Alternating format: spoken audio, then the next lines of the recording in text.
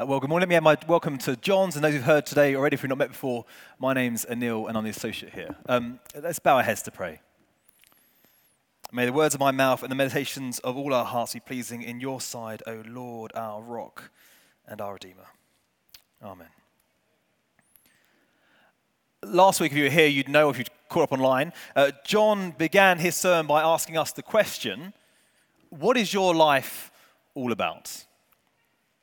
Well, I want to sharpen that question just a little bit this morning. Instead of asking, what is your life all about? I want to ask, what is your life shaped around? Let me give you an example. When I was younger, I can remember that some of the best football players around were Eric Cantona and I can't remember now, can I? Eric Cantona and Ian Wright and David Beckham. And I remember that lots of my friends really wanted to be just like David Beckham. So they practiced all his moves, they chose him on their teams on FIFA, they bought his kit, they watched every match, they knew every fact about him from their top trump cards, they wanted to eat the food he ate, they brought the cereal he advertised, they grew their hair long and dyed it blonde and wore their sister's hairbands to tie it all back. They would have said it this way, but for them, if you'd asked them, to live is David Beckham. Their love and their enthusiasm for David Beckham had so consumed them that they came to completely identify with him. That's the key word, to identify with David Beckham. It's often something we grow out of, isn't it? These kind of all-consuming obsessions that consume all of who we are, that shape us. But not for Paul. Look down with me at verse 21 of Philippians chapter 1, if you have the Bible open with you. Paul writes this, "For me, to live is Christ." Paul doesn't say to live is to serve Christ, even though he does. And he doesn't say to live is to please Christ, even though he does. No, Paul writes to live is Christ. In other words, Paul is saying that for him, to live is to completely identify with Jesus Christ. That his life is completely shaped around Jesus, is molded around Jesus as the center. That his decisions, his interests, his priorities, his attitudes, as much as they can be, are molded around Jesus. I was reminded just before this sermon that a stick of rock has a title going all the way through it, maybe Brighton Beach. And if you cut that stick of rock at any point, it'll say Brighton throughout it. Well, like for Jesus, for Paul, wherever you were I don't want to say to cut Paul, but it would say Jesus Christ throughout the middle of it. That didn't work quite high hand.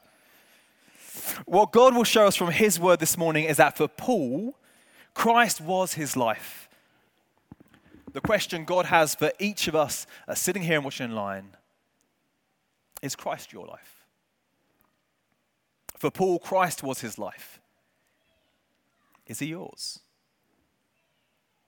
This has been a rather long introduction, but an important one. Let's now look down at verse 12 if you have the Bible open. Paul is writing his letter from prison whilst he's in chains, but rather than seeing this as something that might hinder or prevent the gospel, the good news of Jesus, that repentance brings forgiveness of sins, rather than that hindering that, it actually is doing the opposite. The gospel is advancing. The whole palace guards and everyone else know the reason that Paul is in chains for Jesus. I don't know about you. It can be so easy, can't it, to go through your week and never really express your love for Jesus, to say his name. We can feel it's inappropriate to do it at work, or that we're not close enough to our neighbors to tell them, or that our friends know we're a Christian, so we don't want to go on Bible bashing them all the time, do we? Or that school just isn't the right context for it. Or our family would only give us aggro if we brought it up again. Or we don't quite know that person well enough on the commute. Or that person in the cafe or the shop, they haven't really got time to listen to us.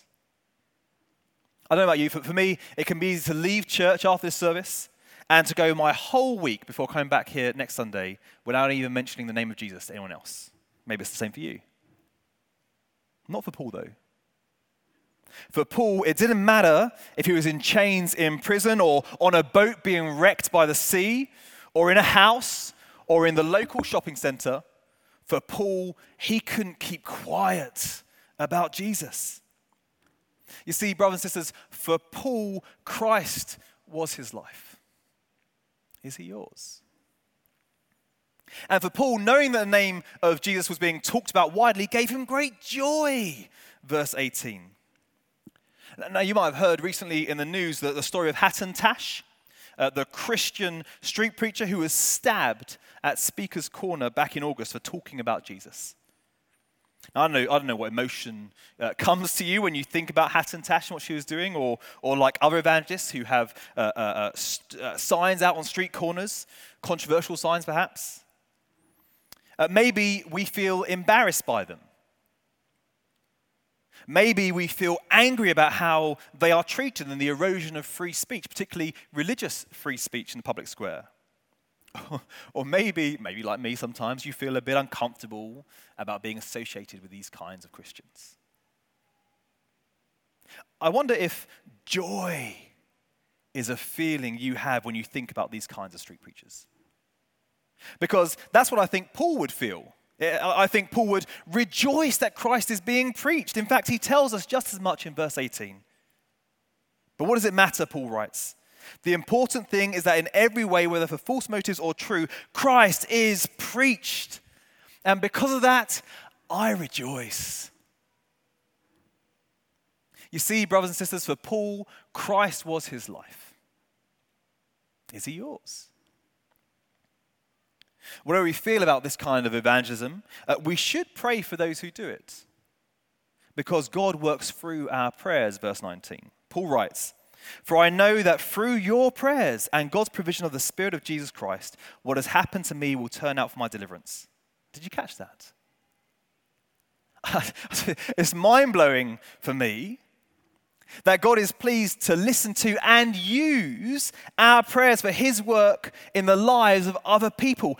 Our prayers. Yes, your individual prayers when you're praying on your own during your quiet time. But remember, Paul is writing to a church here, a gathering of people who are praying together corporately for Paul. God listens to and uses the prayers which we just said together when Sarah led us. Do you believe it? That as Sarah lifted before the Lord on our behalf, interceding with us for Sarah Everard and her family, for the people of her home nation of Nigeria, for the fuel pump crisis, that God may use those prayers that she just said, along with his Spirit, to accomplish his will. Do you believe it, church? Oh, wasn't expecting that. God will listen to and use the prayers that we will pray together tomorrow night at Boiler Room and next Sunday night at Kingdom Come. We believe in a God who delights to hear our prayers. And as Paul writes, a God who works through our prayers. When Jesus Christ is your life, there are very few things that you will take greater joy in than the fact that you have free and unlimited access to come before and speak to the Lord and Creator of the entire universe. Wherever you are, wherever you find yourself, wherever in time, whatever situation, you can speak to him and he hears you. You see, brothers and sisters, for Paul, Christ was his life.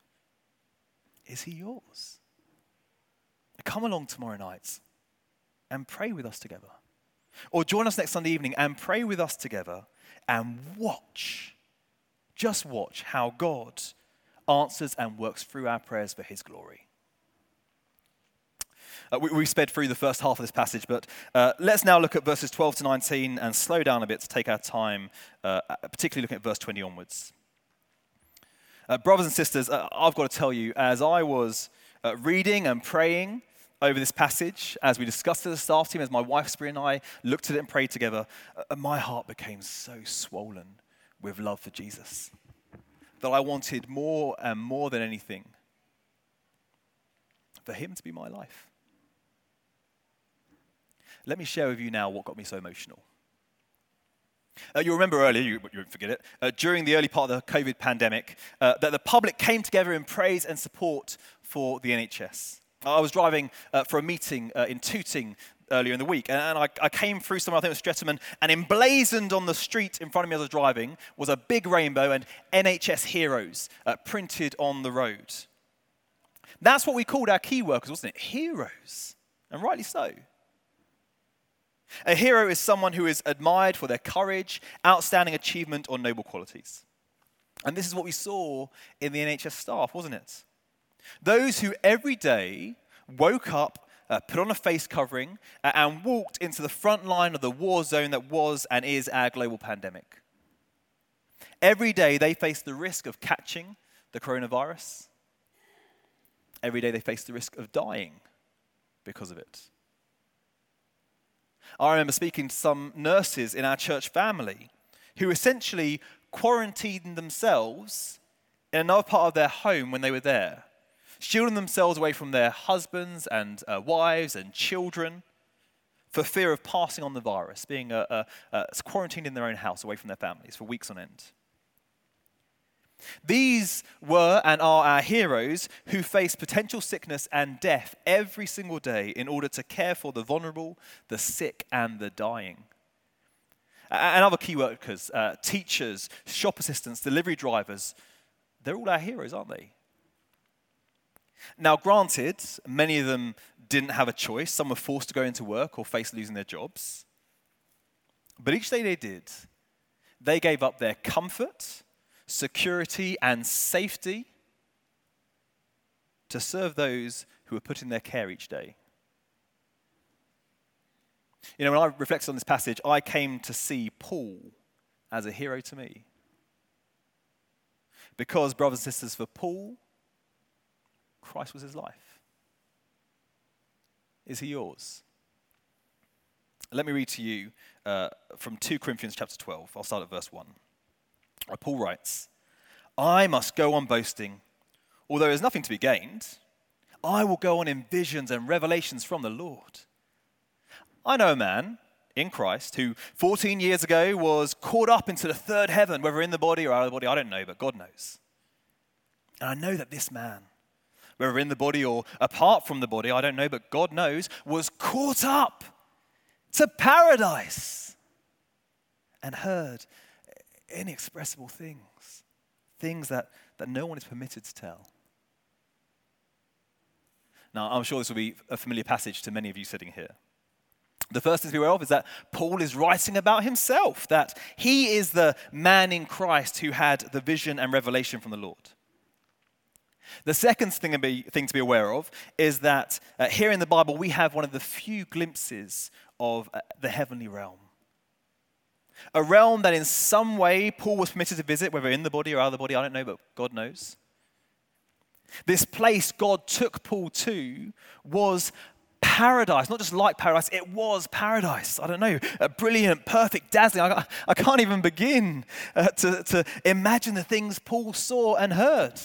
In fact, the things Paul heard were so inexpressible, he couldn't even write them down and tell us if he wanted to. They were so transcendent, so otherworldly, so wonderful.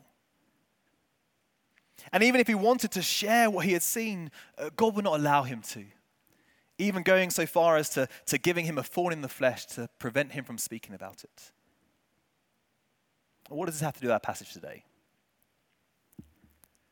Brothers and sisters, don't you see? This experience Paul writes about in 2 Corinthians happened maybe 6 to 9 years before Paul wrote this letter to the Philippians. Paul had in some small, sweet way had a foretaste of what being in the presence of Jesus would be like a nibble of an appetizer on the greatest banquet you'll ever see. And this tiny taste for Paul was paradise. So here is Paul sitting in chains, writing his letter, and he thinks ahead to what the next few days will bring. And he believes he is going to be executed for his faith. We call this martyrdom. We know that's what he's thinking because he writes, to die is gain. And in verse 21, and that word die there in the original is about the act or the way of dying, to be martyred. Like Paul is saying something like, to die by execution for Jesus will lead to Christ being exalted, verse 20, which is gain, a win for the gospel.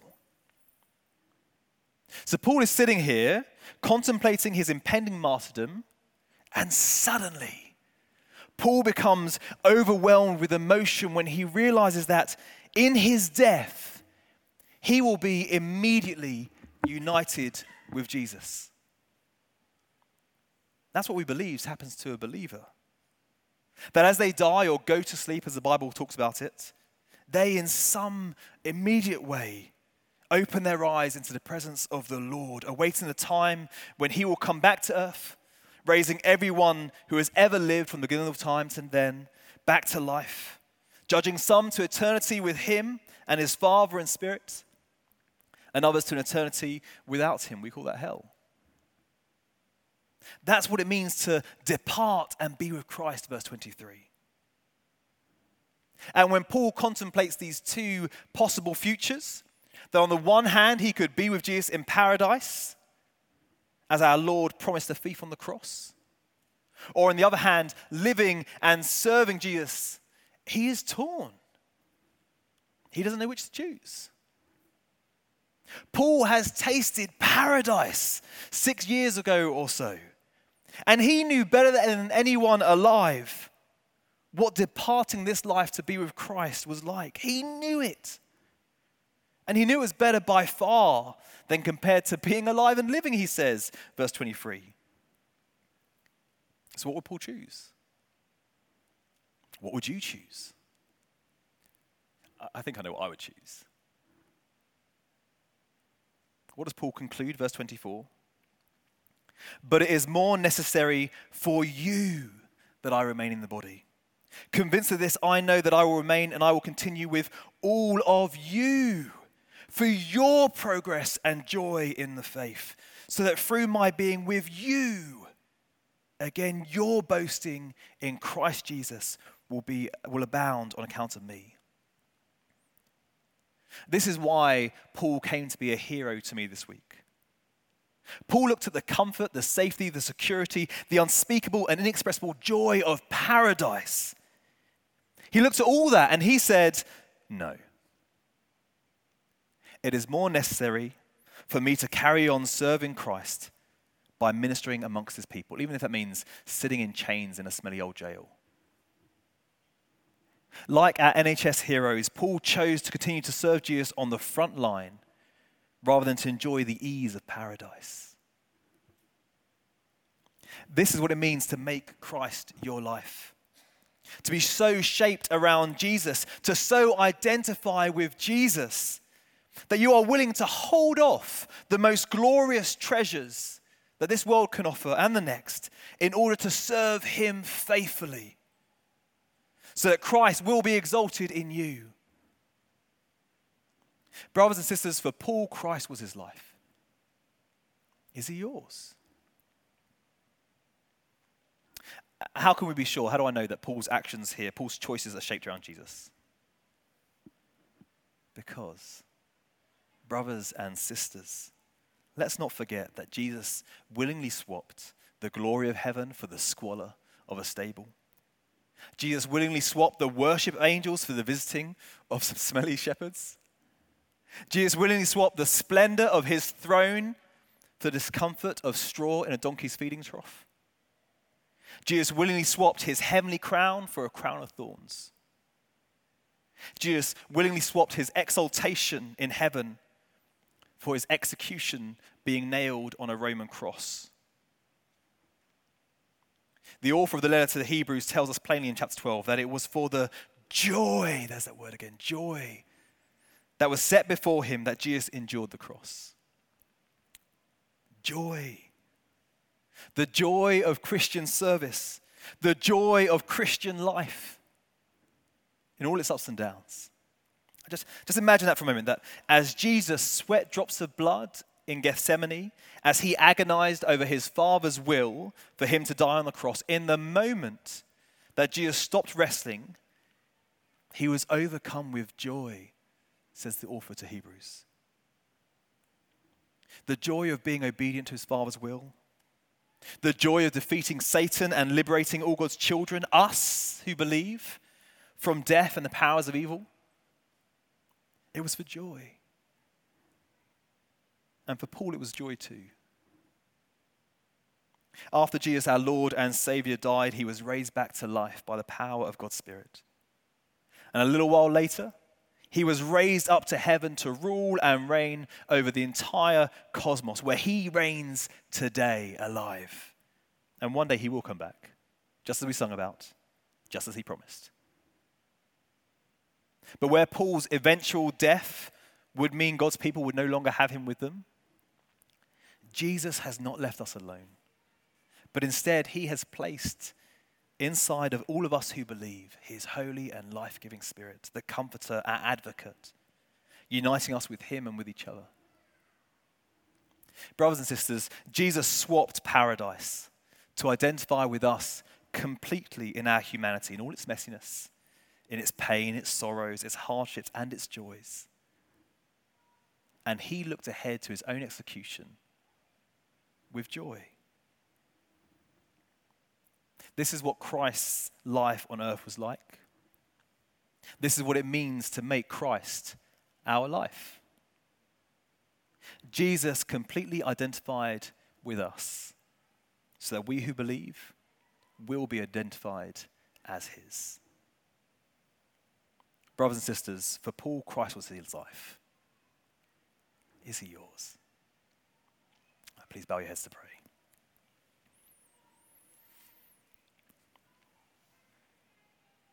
Father God, we thank you for this letter to the Philippians.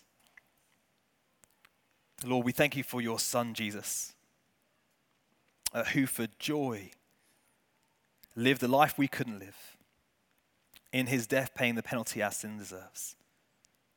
And by his exaltation and resurrection and reigning now with you in heaven, has assured and guaranteed all of us who believe the joy of paradise as we wait for your second coming. Father God, by your Spirit, work in us all, that we will be so shaped around and molded around your Son, his life, his priorities, his commands, that we would be identified completely as his. And we would do this for joy. Lord, soften the areas of our hearts that have become hard-hearted against serving you completely. Break our hearts of stone if we have not yet come to see you as your Son as our Savior. Place around us brothers and sisters in this family who will encourage, equip, and enable us to continue to serve you with joy. And Lord, we look forward to that day when we will stand before you face to face. Not just in some heavenly realm, but on this earth where you ruling and reigning in the joy of your presence for eternity. Thank you, Lord. Amen.